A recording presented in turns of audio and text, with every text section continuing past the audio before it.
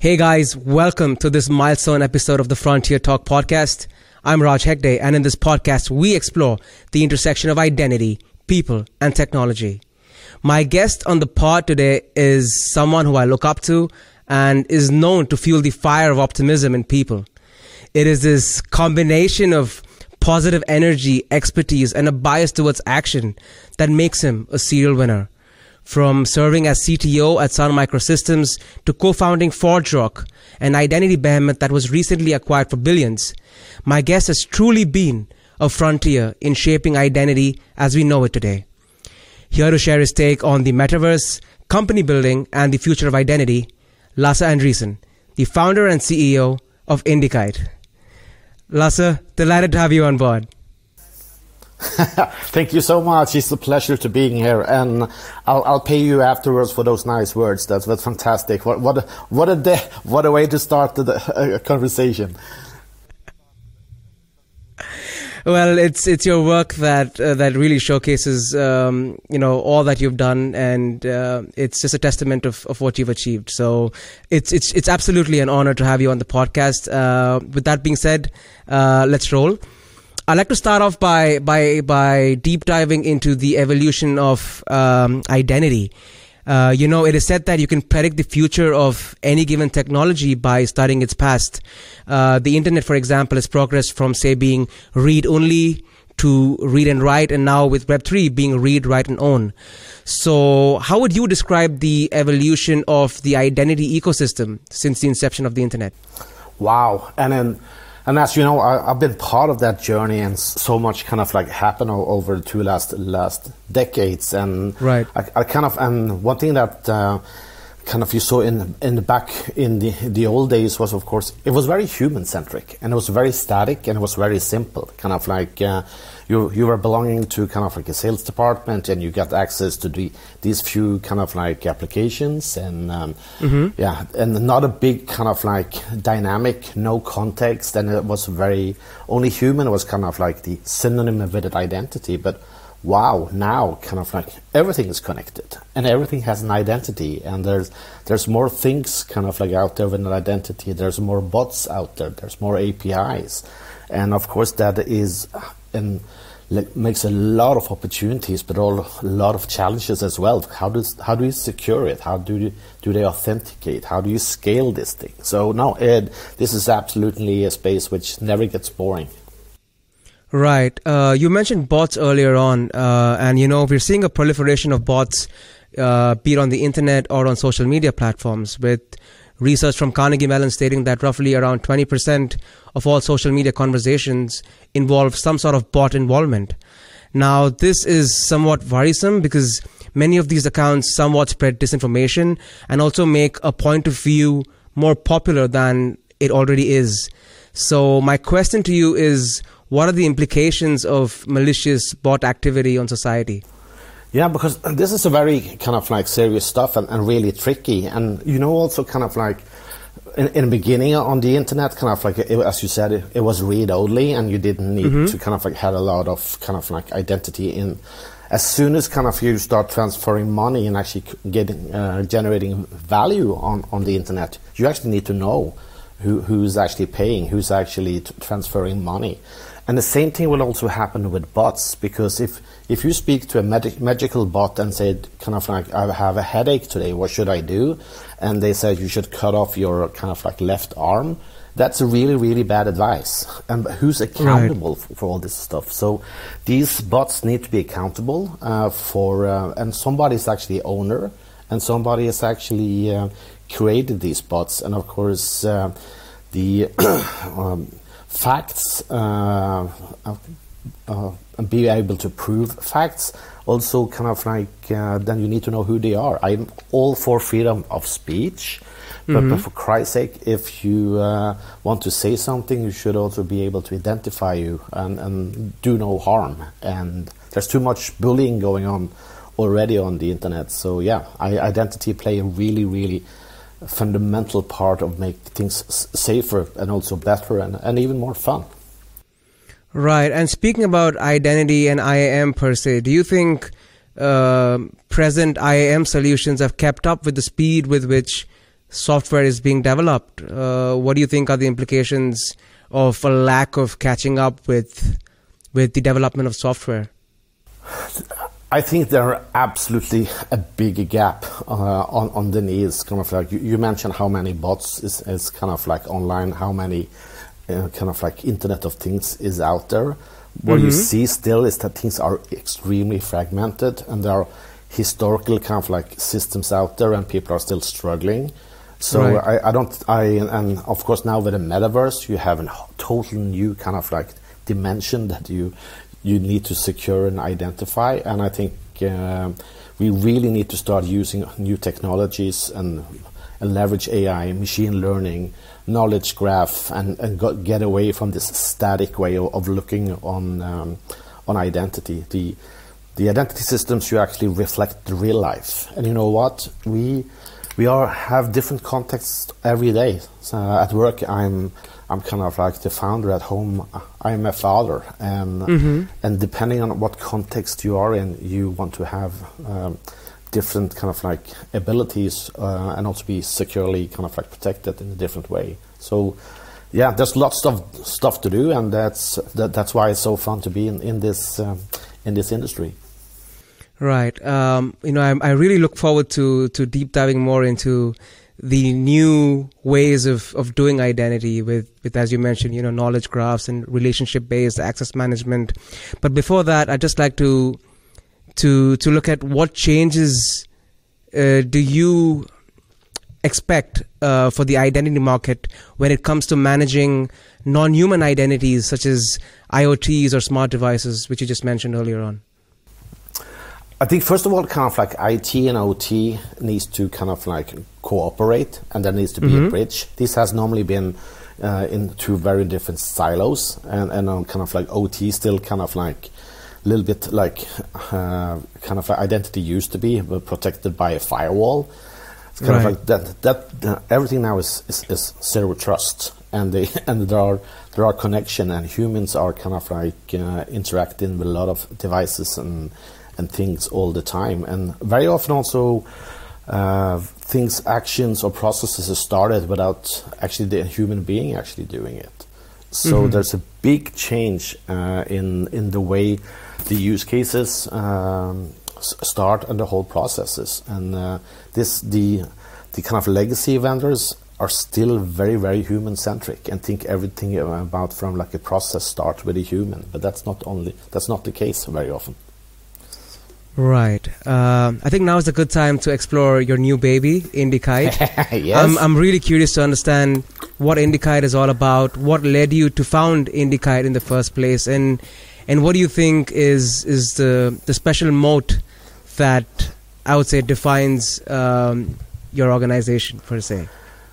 First of all, I think on the first part of your question, kind of like what led me to start IndyKite was exactly the same thing that kind of like led me to start ForgeWork. Right. Passion. That's everything which is driving me. And I'm kind of like, people ask me kind of like, what keeps you awake at night? Like, it's kind of like hinting to that I'm worried about something. I'm not. I have FOMO. Okay. I have fear of missing out. So what drives me is passion, and I'm born curious. And then and actually putting a great team together, go out there and kind of like create fantastic technology. And in my old days, I used to do play in a lot of bands. So I started a lot of bands, and I see a lot of the kind of like similarities. You need to find great band members. You need to kind of like get them to communicate. You need to help them to actually create a hit song, and when they go on stage and the audience go fucking wild. Sorry for my French. It's all good. It's the same with creating great technology companies. You need to get the best of the best together. There's a lot of diversity, which is great, and you go out there and you disrupt. And so again, ForgeWork was started with that passion, and IndyKite the same thing. And the good thing with starting a new company is that everything is greenfield. There's no technical debt. You can go and you can pick the latest or the greatest of technology which is available today. You can make an architecture without kind of like constraints that you had 10 years ago. So that is a big plus doing a new company. And a lot of things has evolved, of course, in this space. So that makes Indicite very, very interesting, and we probably should drill a little bit down on what we're doing differently, I think. Absolutely. I think that's, the passion is clearly seen in the way you describe Indicite, and I'm sure you're off to the races with it. Could you talk us through what makes Indicite special from a technical point of view? Are you doing things differently from what traditional vendors are doing? What is your USP when it comes to building Indicite? Yeah, there's a couple of things, of course. First of all, I'm really, really committed to the design principles on Web3. Kind of like the whole way of thinking decentralized at the start. That's key to what everything we do. Making sure that kind of like the information actually is owned by the owner of the information, and kind of like people or businesses, organization can share what they want to share when they want to share it with their consent. So that giving power back to the owner of the data. The other thing I think is the keyword here is actually data, because you think about it, when you have a lot of identity data, kind of like people's preferences, what they like, where they live, what kind of car they have. That's a lot of good knowledge, and why don't you use it for much more than does security that say yes or no? You can do really starting use identity data to drive recommendations, analytics, and hyper personalization. And of course, everybody knows Netflix and Amazon, kind of like how you get these recommendations. And behind the scenes, it's an identity system. They just capture what films did you see and connect that to your identity. So when you come back, you get recommendations. So I think identity is, first of all, it used to be kind of like a liability problem for enterprises, and it was handled by kind of like the security people only. Now, what you see, the same identity data is an insane business asset, because you can make so much fantastic services on top of it. You can grow your top line revenue, you can get more customer loyalty, and it's the same. As long as you look on what the data is and you make them actionable, you can use all these information, of course, to be secure, but you can also use it to actually make better services for your customers, your citizens, whatever. So stop thinking about identity system only from a security level. Start thinking about it from a business value. Because, the more we know about each other, the better we can serve each other. And as long as it's in my choice, which again comes back to the privacy part. So I see tremendous opportunities here with new technology. Brilliant. So you heard it first on the Frontier Talk podcast. Stop viewing identity as just a security paradigm. Go above and beyond and view it as a potential business asset. Now, please, Lasse, go on. Yeah, and security, of course, it's a table stake, and it's necessary to actually build something on top. So kind of like everybody knows that there's more kind of like cybersecurity threat than ever. There's more hacking and there's more malicious things going on. So of course you need to kind of like still raise the bar on the plumbing, but also look the other way on the other side of the coin, the utility side of the coin. Having all that information, it can also be used for something good. And I think there's been too little kind of like focus on the good, and too much people are just gonna say, if you don't do this, you're not compliant, you go to jail. That's fine, but also use it for something good and build business and better services. Right. I mean, that reminds me of this point made by Andrej Kavalec, who will be speaking at CSLS, the cybersecurity conference in Berlin. And he mentioned that cybersecurity, in a nutshell, is very, very hard to do because you're essentially facing a very dynamic opponent. Oh, yeah. So my question is, when it comes to IAM, do they even have the time to look at applications beyond security? Because, as you mentioned, they're dealing with this on a much more regular, sophisticated basis that perhaps they don't have the time or resources to point their attention to other applications of identity. How do you navigate through this dilemma? I don't think it's a dilemma. I think this is actually exactly what Indicad is doing and what our technology is doing.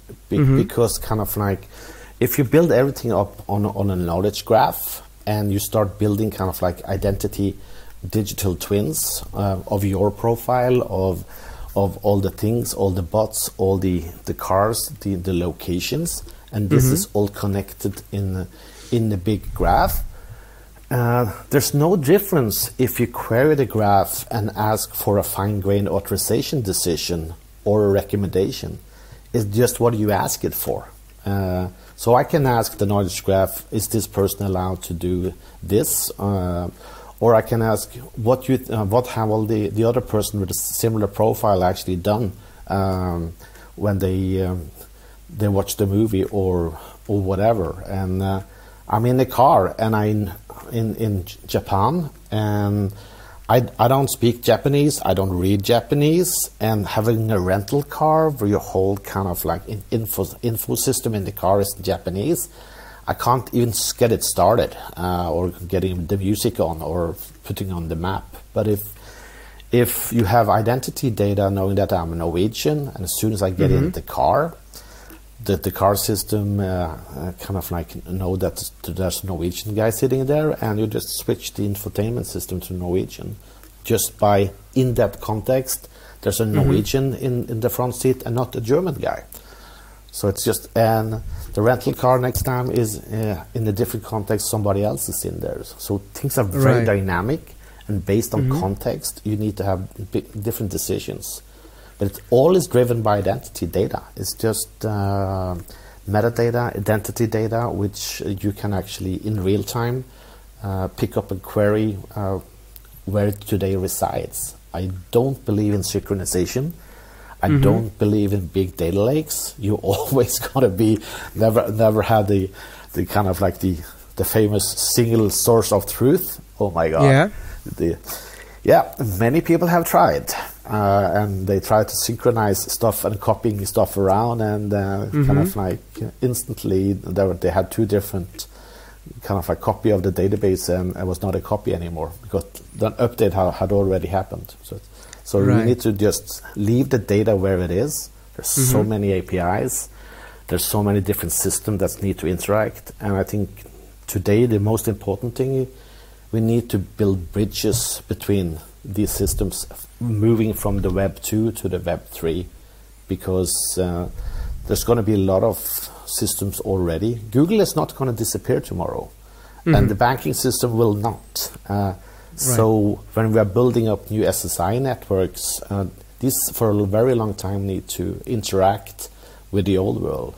And I think be able to bridge this and just go where the data is, and understanding the data in real time and understanding the context, that gets it really, really powerful, both from a security perspective, but also from a business perspective. Right. And that was a fascinating insight there, Lasse. I'm curious to get your thoughts on the decentralized identity ecosystem in a nutshell. There is a deep dysfunction rather in institutions managing our data, as you clearly articulated. What do you think are some of the top priorities for anyone looking to build decentralized identity solutions?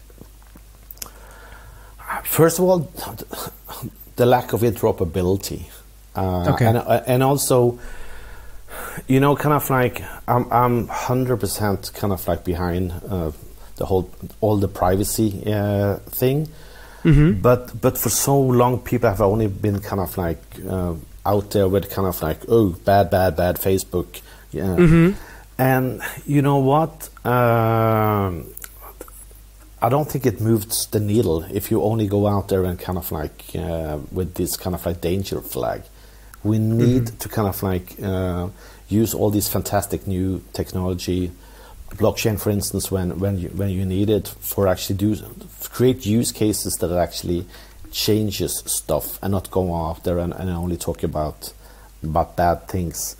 So getting use cases that actually people value and take advantage of, get them fast out. Try to, we have to make a lot of bridges, and we need to have kind of like more standardization for interoperability is in now it's even more kind of like broken than it used to be. Yeah. As you know, we spent, I don't know how many years do we spend before we had standardized kind of like OIDC, and it was great when everybody got there, and the same things need to happen in the Web3 world. You can't have like a lot of companies making their own version and having their own protocols. There needs to be interoperability, there needs to be standards, and it also needs to be bridges to existing systems that already exist. They will hang around for a while. There's still mainframes out there, you know. Right. I mean, just as Harry Behrens, our guest on the first episode, mentioned that identity is a means and not an end. Yeah. The point about privacy really hits a chord with me because, I'm curious to understand how can organizations in the space move beyond privacy to actually articulate the case for decentralized identity beyond, say, privacy. How do they create competitive differentiation? And you've raised venture funding from some of the finest investors out there. So what's required to make decentralized identity a serious venture case? I think first of all, any case where you can kind of like actually show value really fast and help kind of like growing the top line revenue for a company. Right. Will always go faster than the opposite. I normally say this: people only buy for two reasons. That could be a customer or a venture capitalist. Is greed or fear. That's the only two things that actually moves the needle. Okay. And there's no doubt about it that kind of like use cases that actually are on the happy side, making you better services, make more money, customer retention, all that stuff in a secure way. Those projects and use cases will move much faster than the other one that say if you don't do this, you go to jail. Right. Okay. That doesn't mean you should stop. Don't think about that side of it, but you can do both things at the same time because it's the same identity data, and if you query for asking for somebody is allowed to do this, or query it for kind of like what do you think Lasse would like for dinner today, it's just a different question to the same data. Right. Brilliant. I think now is a good time to check out the cool stuff. Let's explore the metaverse. It's a term that is gaining more and more prominence over time. However, there are three schools of thought when it comes to the metaverse. You have, on one side, the gaming side of things. On the other hand, you have Meta, Microsoft with their AR, VR point of view. And then finally, we have Web3 with the more decentralized point of view when it comes to the metaverse. So which school of thought do you subscribe to, and what do you think is the metaverse? Where are we actually heading with this? That's a great question. Yeah, maybe I'm absolutely in camp number 3, and okay. Unfortunately, I'm not a big gamer, but that's just kind of like my personal kind of thing, and of course I like the real world better than actually I like the virtual world. It's right. kind of like, again, using my music background, being at the live concert and actually kind of like both feel it, the bass is kind of like pumping in your chest, and I get right. goosebumps just thinking about the live concerts. And I think that live thing is much more interesting than kind of like showing a concert with avatars jumping around. But of course, right. The good stuff is that we are all different. So I think there's a place for both of this world. I see a lot of the whole VR thing has been a holy grail and been promised for a very, very long time. That is true. And still have some time to go. Where I see it moves mostly now is actually in kind of like education and training, where you kind of like have kind of like a walk through a hospital before it's actually is built. So you can test if is this wall actually on the right place, or you are actually having security kind of like what do you call it, education programs, how to behave and where should you find the exit, so you don't have to physically be in the location. So I see a lot of educational thing is now starting to. So you see more of an enterprise take to VR rather than consumer.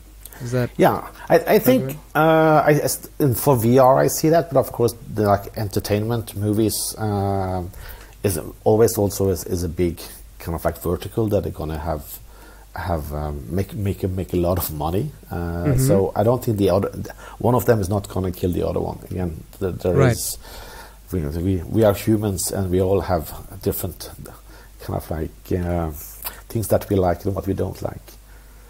So. That's true. Right, but again, if you look on the metaverse thing, regardless of which kind of like school you go with, you need identity, because if you're going to monetize something, how are you going to be able to authenticate who's actually going into the metaverse, what you do in the metaverse? So there's still going to be need for identity here, which is of course everything you put online that has a value will need identity. Right, and how do you see this identity paradigm evolve?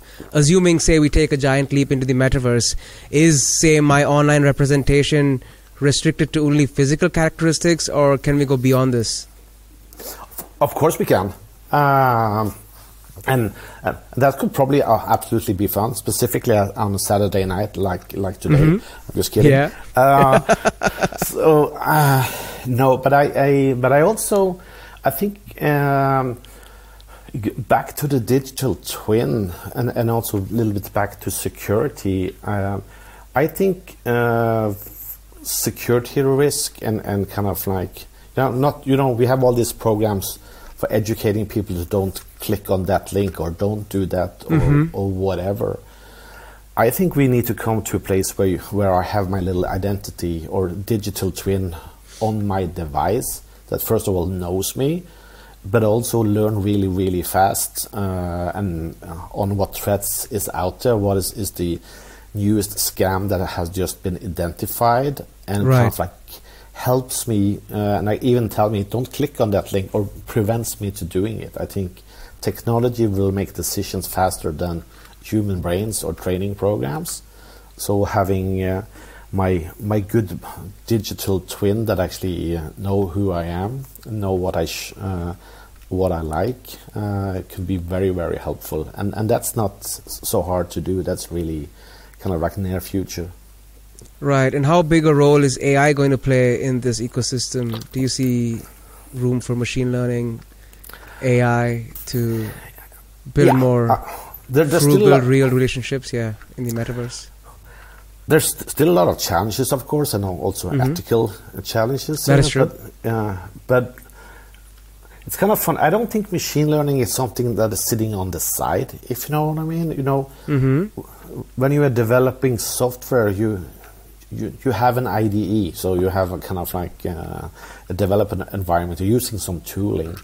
I think actually machine learning is just to be a natural thing to have in your toolbox that you apply to where it actually fits, and nothing that is an afterthought or something that's going on in the basement. It's actually part of software development as we go forward. I don't see any software being developed without using machine learning techniques going forward. It is just 2023. That's how we do it. we use that technology for making things easier. Right. Let's shift gears now and focus on company building. From our conversations, I see you as someone who lives a fun, flamboyant, and fast life. And these are traits that flamboyant, I'd say, why not? I mean, with interests such as speedboating and rock music, I mean, you're up for the races. I mean, come on. Absolutely. So I'm curious to learn, what are some of the learnings from your hobbies that have, say, percolated into your working career? It's absolutely the music stuff. Okay. That no doubt about it.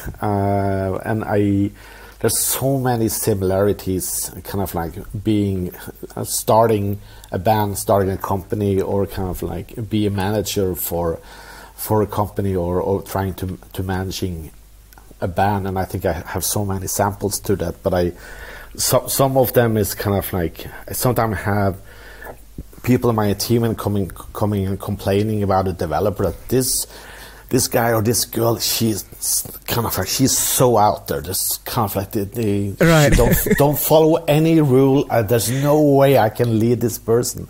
And then I said, you know what? Do you think it was easy to be kind of like the manager for Keith Richards? Probably not. But guess what? They're one of the biggest rock band in the history.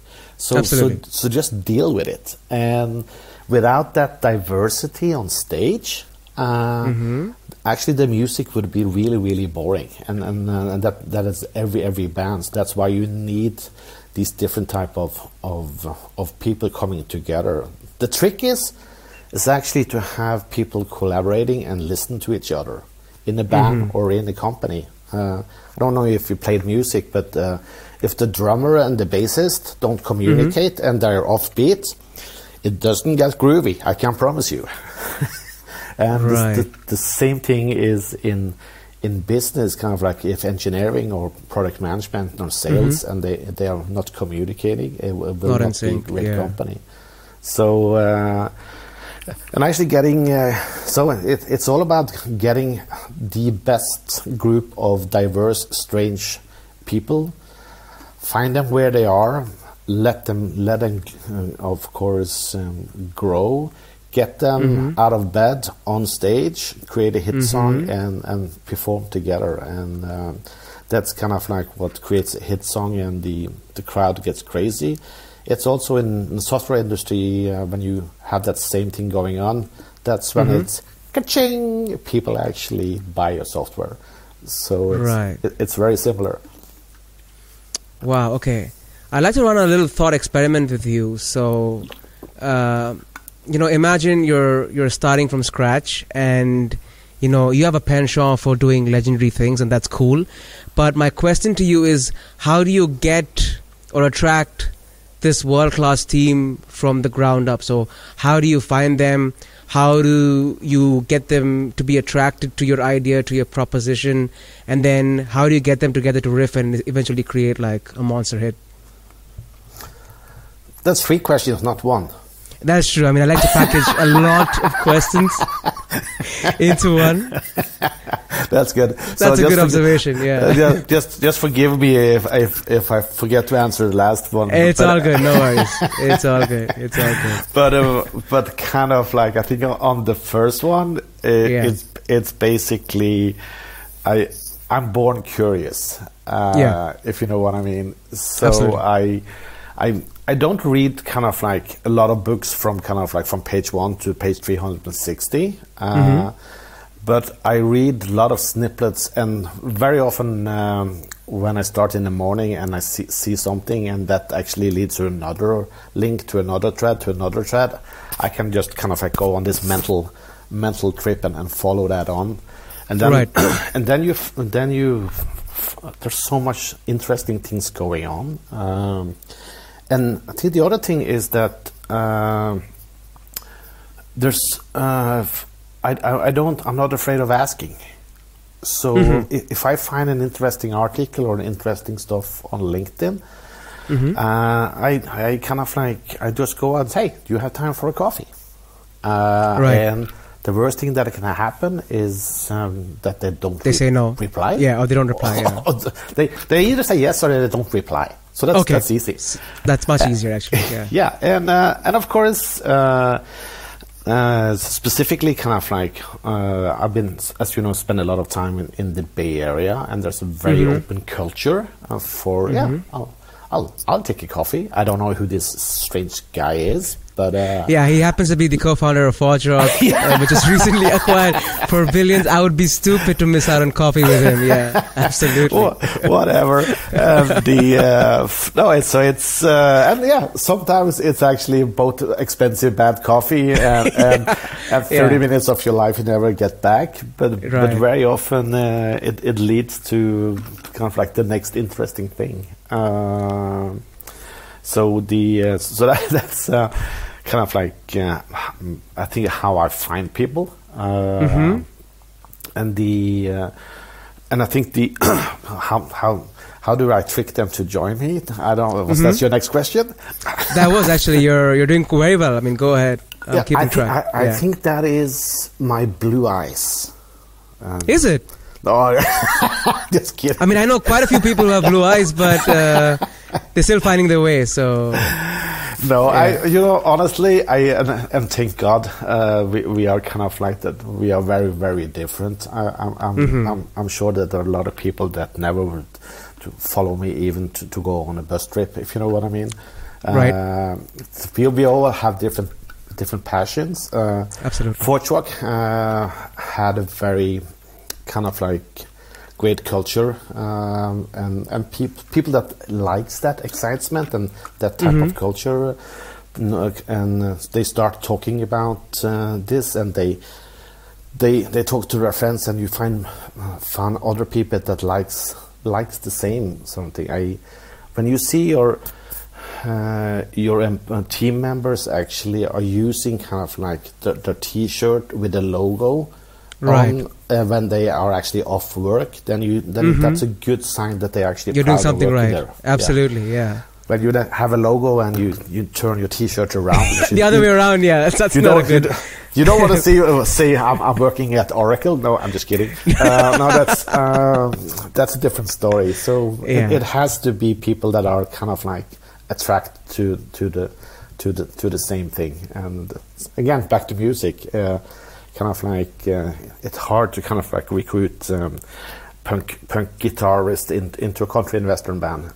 So they need to have something in common. That was a brilliant answer, and you did a great job, by the way, by answering all the 3 questions that I asked. So kudos on that front.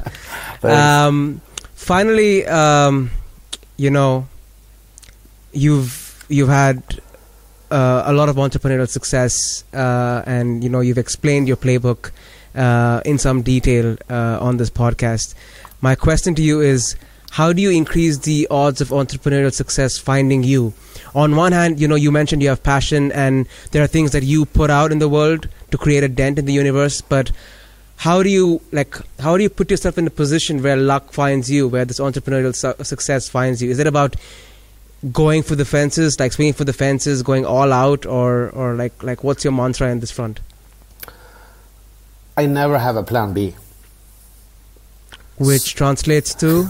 To that when I come up to something, when I see something, I'm full in. Okay. And I kind of like, but I have no ego, and I adjust all the time. But as soon as you're starting to kind of like say, if this doesn't work, I'm going to do that, you have already failed. So right. So having just kind of like one plan, adjusting all the time, and if somebody in the meetings tell you, Lasse, what you just said is just stupid, and show me some different data, and I say, wow, you're right, let's do the other thing. So constantly kind of like navigating and taking input, and not be afraid of say, oh shit, forget what I just told you, because that was stupid, based on the new data I just got from you guys. Let's do this is much smarter. But so I adjust my plan A at least kind of like 5 times every day, but I never have a plan B. I know where I want to go, How I get there, I'm not sure about. And and I said there's no way to do a safe startup. And I kind of like look on this as, I don't know, are you into base jumping, kind of like jumping off cliffs and stuff like that? Not really. I mean, perhaps when the money comes in, I would have curated such interest, but for now, I'm happy staying on ground. But please go ahead. Okay, really curious. Was a little bit back to you can't do a safe startup, but this is probably also to how you go kind of like parachuting, kind of like when you jump, you jump. You jump, and then you just pray that the parachute opens up on time, right? Yes. And okay.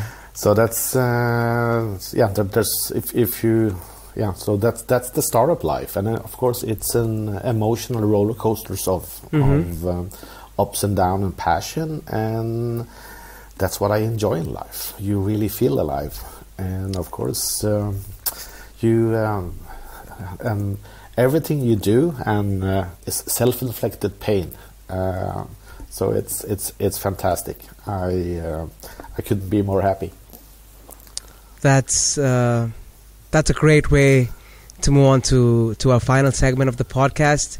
It's time for Frontier Fire, where I put my guests on the spot and ask them a series of rapid fire questions. So, Lasse, are you ready?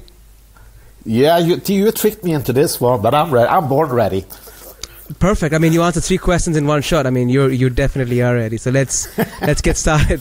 Let's get started. What's your mantra in life, Lasse? Happiness. Right. And what's the best advice you received?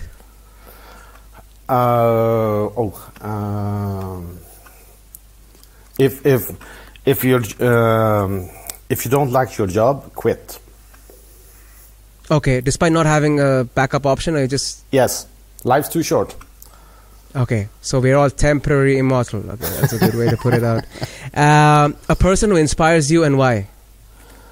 It has been Scott McNealy, from Sun Microsystems, former founder of... The founder of Sun Microsystems, Sun Microsystems. Just his style, his attitude, and always betting on innovation. Of course, and that's actually how you move things forward. And you can't do everything right, but you're willing to try. I want to segue a bit from this Frontier Fire section to just ask you for some insight that has really stuck with you when it comes to working with the likes of Scott McNealy.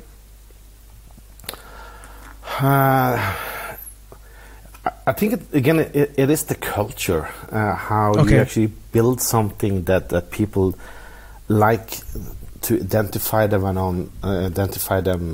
with being proud of, and kind of feel you're doing something which is larger than yourself, and this is of course all innovation is more or less kind of coming out of open source, which is a great thing, because then you actually are part of something. You can actually create stuff that you couldn't do alone. So that belonging and creation and innovation and interaction, makes life interesting. So if you can get that culture into your company, a lot of things goes really, really well. Brilliant. Okay, so back to the Frontier Fire. So you've spent time shuttling between Oslo and the Bay Area, and I'd like to get your thoughts on the contrast between the EU and the United States software ecosystem per se. The EU, for instance, is not software centric traditionally. Could it be the hotspot for decentralized identity, though? I'm not sure. And the thing is that things move so much faster in kind of like on the West Coast versus kind of like in EU. And again, people are also failing faster, but they don't care. They kind of like they just go up and they try again. But of course, EU and Europe has a little bit more kind of like a stigma, step by step way of doing things, and of course that also can work. On the other side, if we go kind of like a couple of years back, looking on EU versus US, kind of like nobody actually in the US even cared about privacy, couldn't care less. But of course, EU, and this has been kind of like something that's been part of our generation for a long time, and one of our values, so to speak. Absolutely. But now these are, so you see a lot of kind of like the European culture when it comes to this from privacy is absolutely also been shipping, and things are started moving a lot. I would say the 3 last years in the US when it comes to this topic. Brilliant. And finally, Lasse, what's your advice to anyone listening to this podcast? Don't do what I did. No, just kidding. I think it's the opposite. If you have something that you're really passionate about, please go do it. Even if you fail, if you don't do it, you will regret that you didn't try. And if you can find some mentors that can help you, that is fantastic. Just make sure that they kind of like still are kind of like hopefully are doing or still operating, because things are moving so fast. So just make sure that you have talk to people that are still in the industry and still kind of like running a company or doing something, because then you get more fresh advice than people that kind of like have only been doing nothing for a long time. Right. So the moral of the story is that we're all temporarily immortal, and we all have to go out and chase our dreams irrespective of the outcome. That's a beautiful way to end this podcast. Lasse, I just want to take this time again to thank you. It was an absolute honor speaking with you, and thank you for being really honest and open about your experiences, about your new venture, Indicite. And I wish you and your team the very best of luck as you go out and about to reshape the future of identity. Thank you so much, Lasse. Really appreciate it. Thank you. Really been a pleasure talking to you. That was Lasse Andresen. I hope you enjoyed this conversation that dabbled around the metaverse. We explored playbooks for successful venture building and also looked at how identity can go above and beyond just being a security paradigm. If cybersecurity is something that interests you, check out CSLS, the Cybersecurity Leadership Summit, where the conference explores topics like cyber leadership, resilience, disinformation, implications of non-human identities on society, and much more.